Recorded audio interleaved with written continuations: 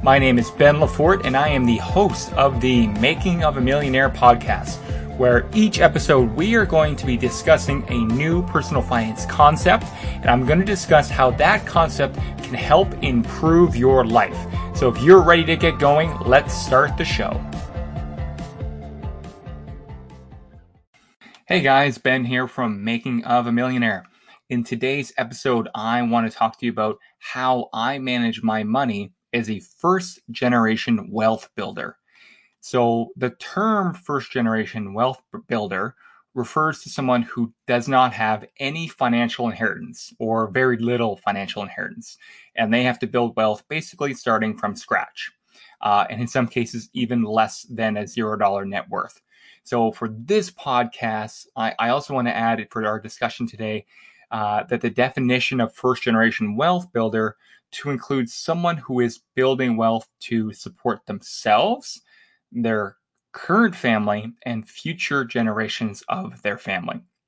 So I'm going to discuss my kind of journey along from negative net worth to the point where I'm now able to support myself and my current family, including extended family, and the lifelong goal of building enough financial capital to support future generations of my family. So let's start from about halfway through the story.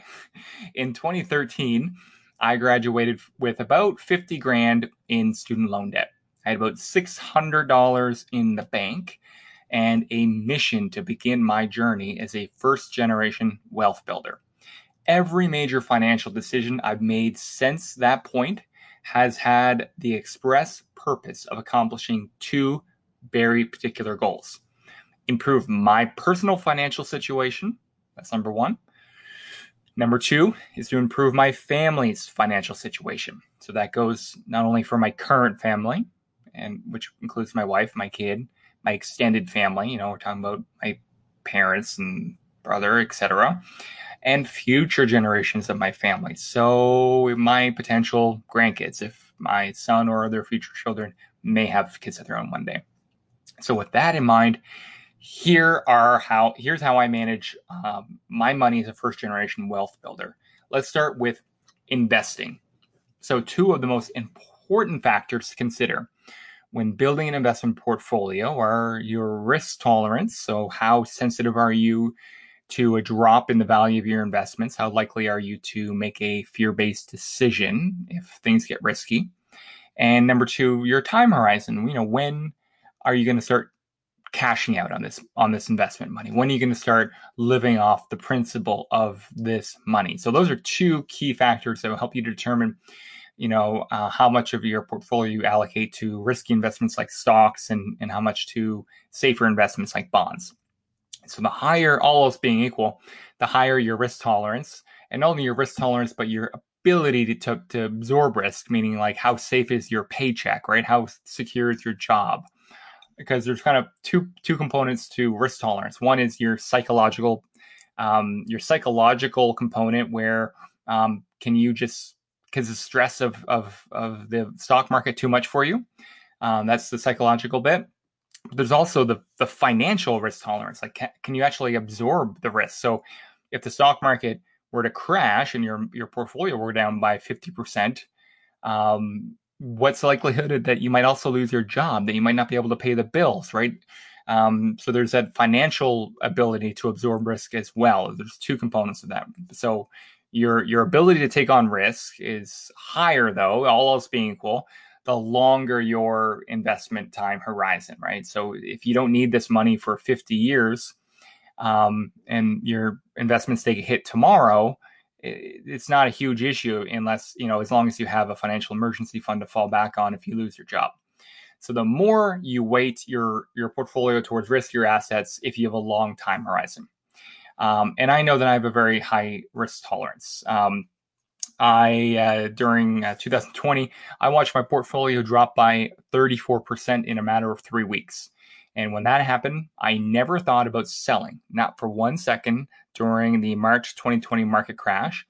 Did I think about selling anything in the stock market? I had the opposite reaction. I was trying to find ways to get more money into the market. So that means, my psychological perspective, I have a high risk tolerance. I'm not gonna, fall victim to getting afraid of what's happening in the market and selling.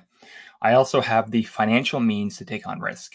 So I have, 6+ months worth of expenses in an emergency fund in cash.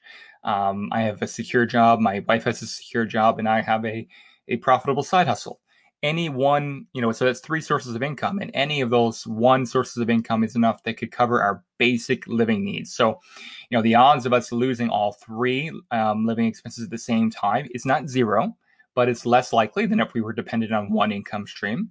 And even if we did, we have 6 months worth of cash to cover ourselves. So we have the financial ability to take on risk as well. So being a first generation wealth builder with the goal of leaving an inheritance for my kids and hopefully grandkids means I have a very long investing time horizon as well. So my goal is simply to maximize the next generation's wealth over the next 50 to 100 years. I'm 32. 100 years might be a bit ambitious, but who knows what science will look like in 60, 70 years. So let's shoot for the moon. But that means I don't care about really what's happening in the stock market on a daily basis. Again, even use a 50-year time horizon. If I were to die at age 83, that seems pretty reasonable. A 50-year time horizon is a very long time. So I'm not worried about what happens in the market today if I'm not really thinking about cashing these investments out until at least 50 years down the road. So to give you an idea, like just of how volatile the stock market has been, but even through that volatility has produced astounding gains. So in the 21st century to date, the S&P 500, the main stock market index in the United States, is up nearly 110% from the time I record this to, the year 2000, January 1st, year 2000. During those first 20 or 21 years of the century, we have had our extreme share of volatility. In the 2000s, 2001-ish range, we had the dot-com internet bubble crash, followed very quickly after by the September 11th terrorist attacks. We had the financial crisis in 2008, 2009. We had the US-China trade war, which started in 2018. And we've had COVID-19, which began in North America in 2020.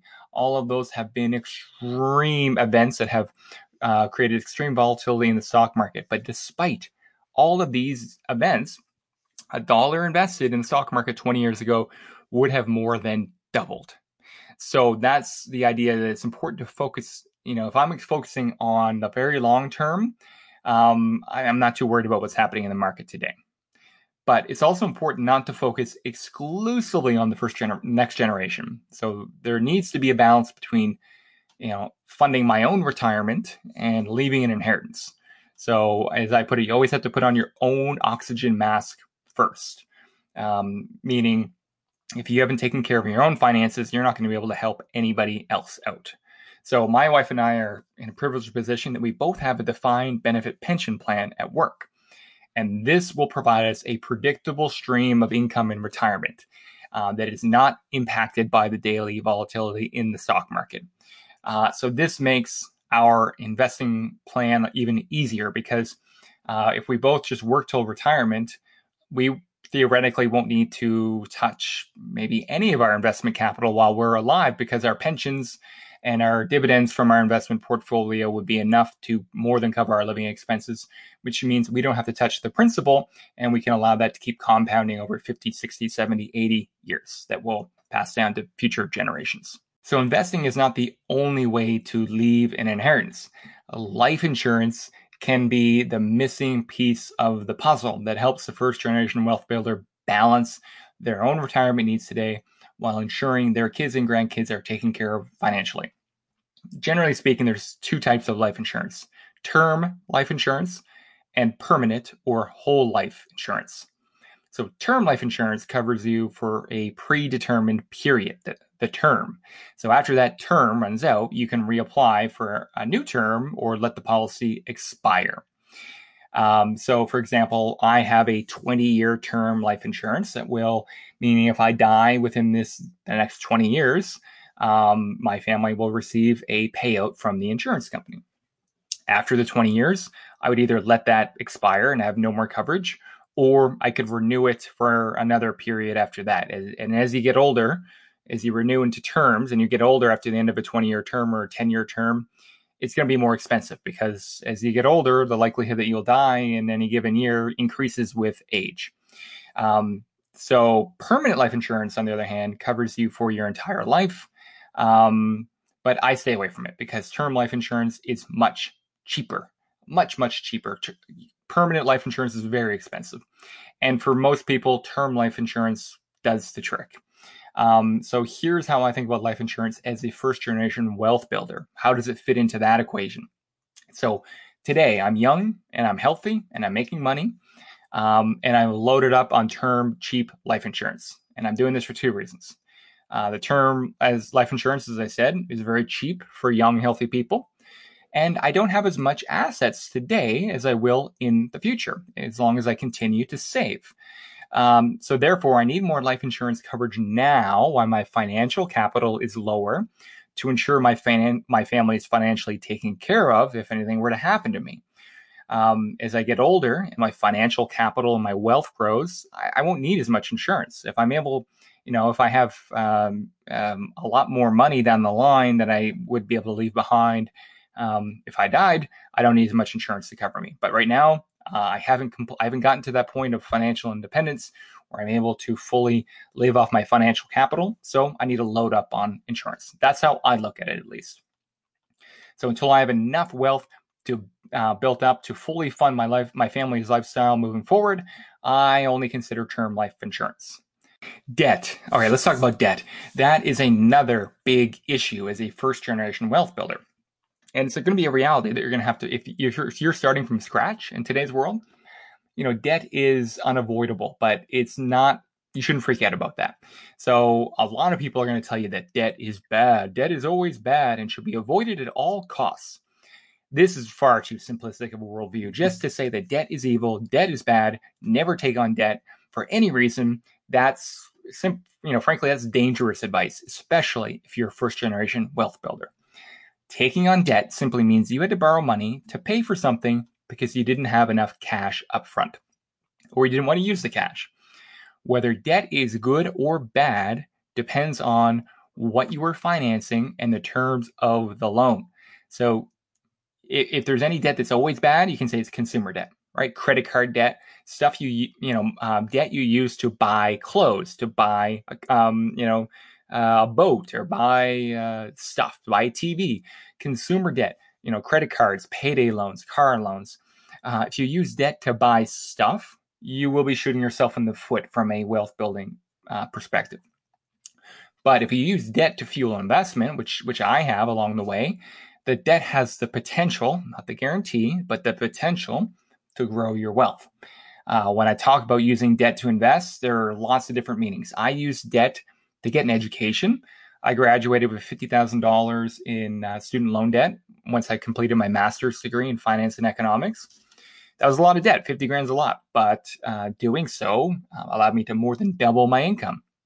And that made it certainly worth it to me. I was able to pay off that debt easily with the extra income I made from increasing my human capital.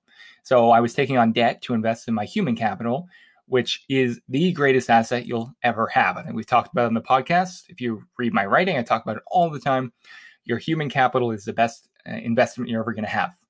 I used debt to buy a house, and I got lucky. The value of my house has doubled in 5 years. I live in an insane housing market where we bought a house for $375,000. I was able to get it. We just refinanced our mortgage, and we were able to get a value of $750,000 without the bank even doing an appraisal, meaning they didn't even have to look at the house, and they just said, "Yep, it's easily worth $750." So it doubled. Conservatively, it doubled in 5 years, which is insane. That is not what you should expect from buying a house. But I did not have the cash to buy. I didn't have 375 grand 5 years ago to buy the house. I put 5% down of that value and borrowed 95% to buy that house. And now I have an asset worth $750,000. Again, not something you should expect to play out. It almost certainly will not play out like that.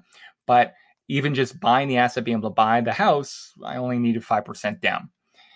Investing in rental properties, same thing. We have a rental property as well. We did the same thing. We put the minimum amount down. We bought as much as we could with debt because we were young, and the math worked out on this property.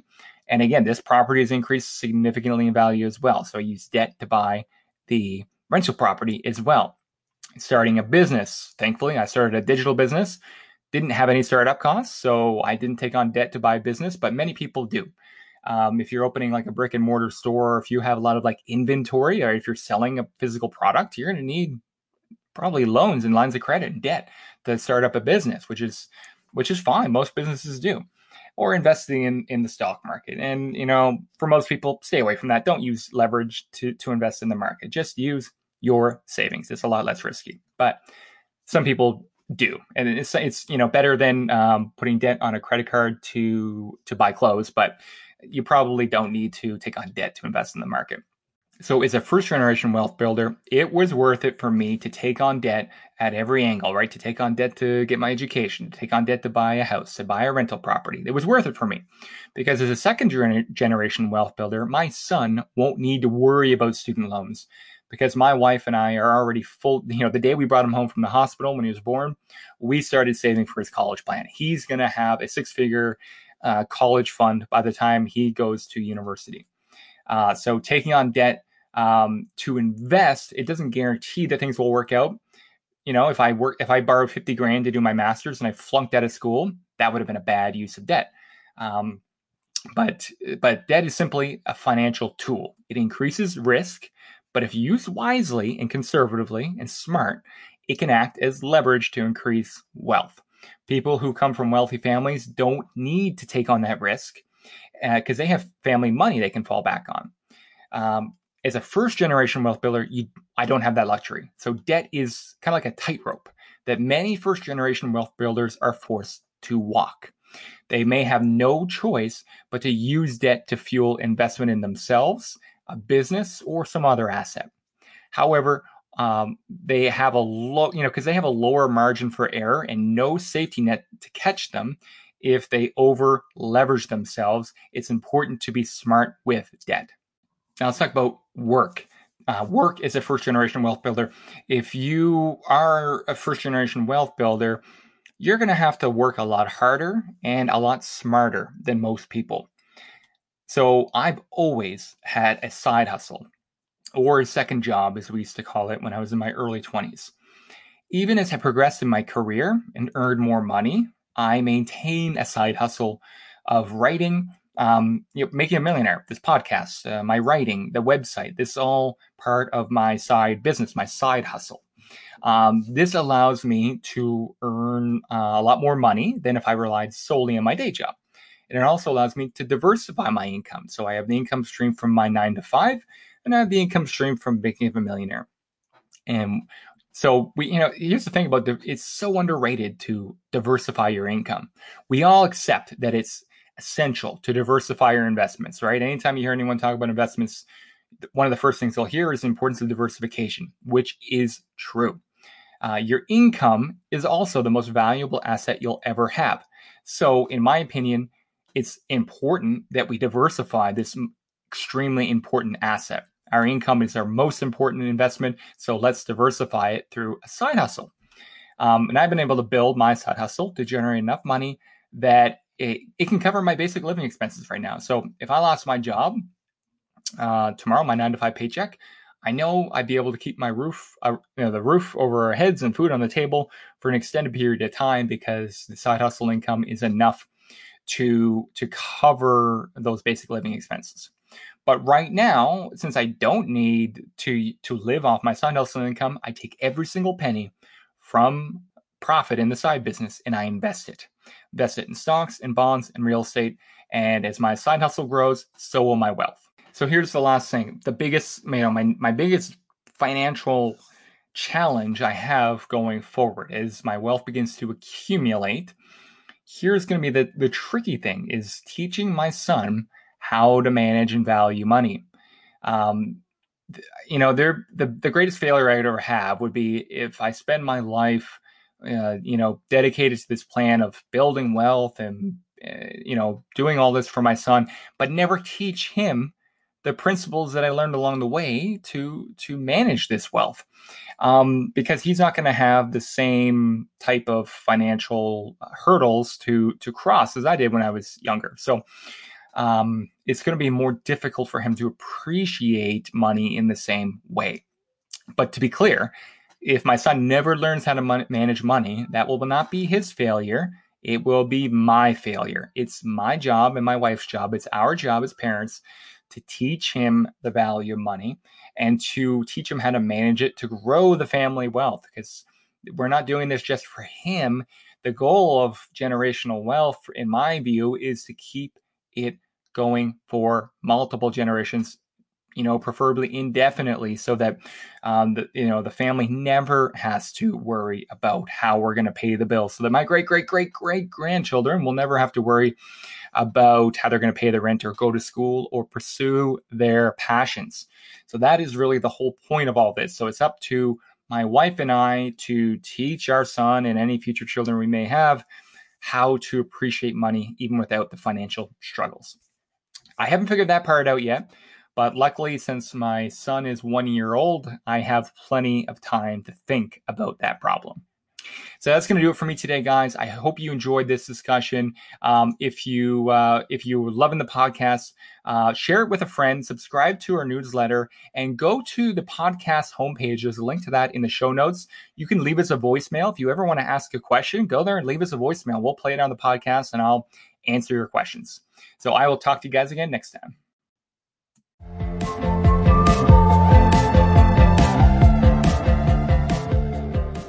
This podcast is for informational purposes only. It should not be considered financial or legal advice. Not all information will be accurate. Consult a financial professional before making any major financial decisions.